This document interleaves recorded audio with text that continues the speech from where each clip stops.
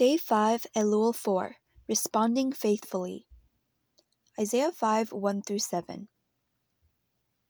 Now let me sing to my well-beloved, a song of my beloved, regarding his vineyard. My well-beloved has a vineyard on a very fruitful hill.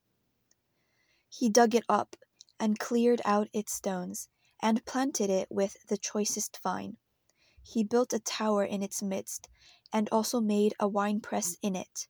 So he expected it to bring forth good grapes, but it brought forth wild grapes. And now, O inhabitants of Jerusalem, and men of Judah, judge, please, between me and my vineyard. What more could have been done to my vineyard that I have not done in it? Why then, when I expected it to bring forth good grapes, did it bring forth wild grapes?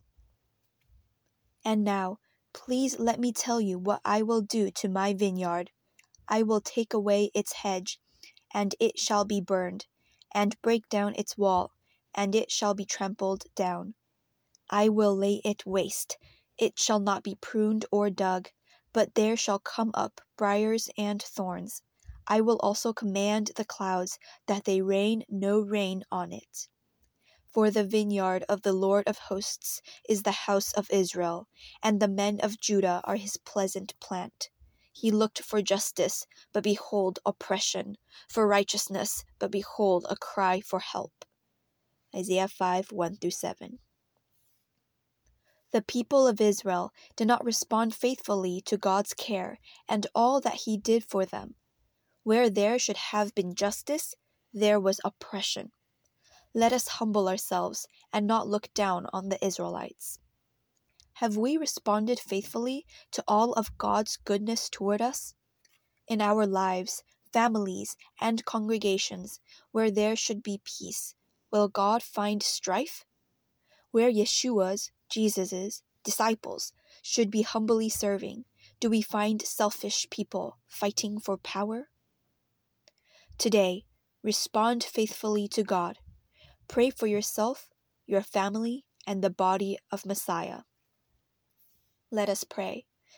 O Heavenly Father, you are my well-beloved, and you have cared for me all these years.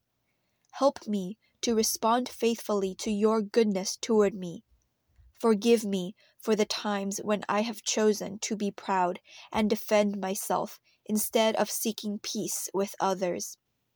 Forgive us, O God, for forgetting the humble example that you set for us.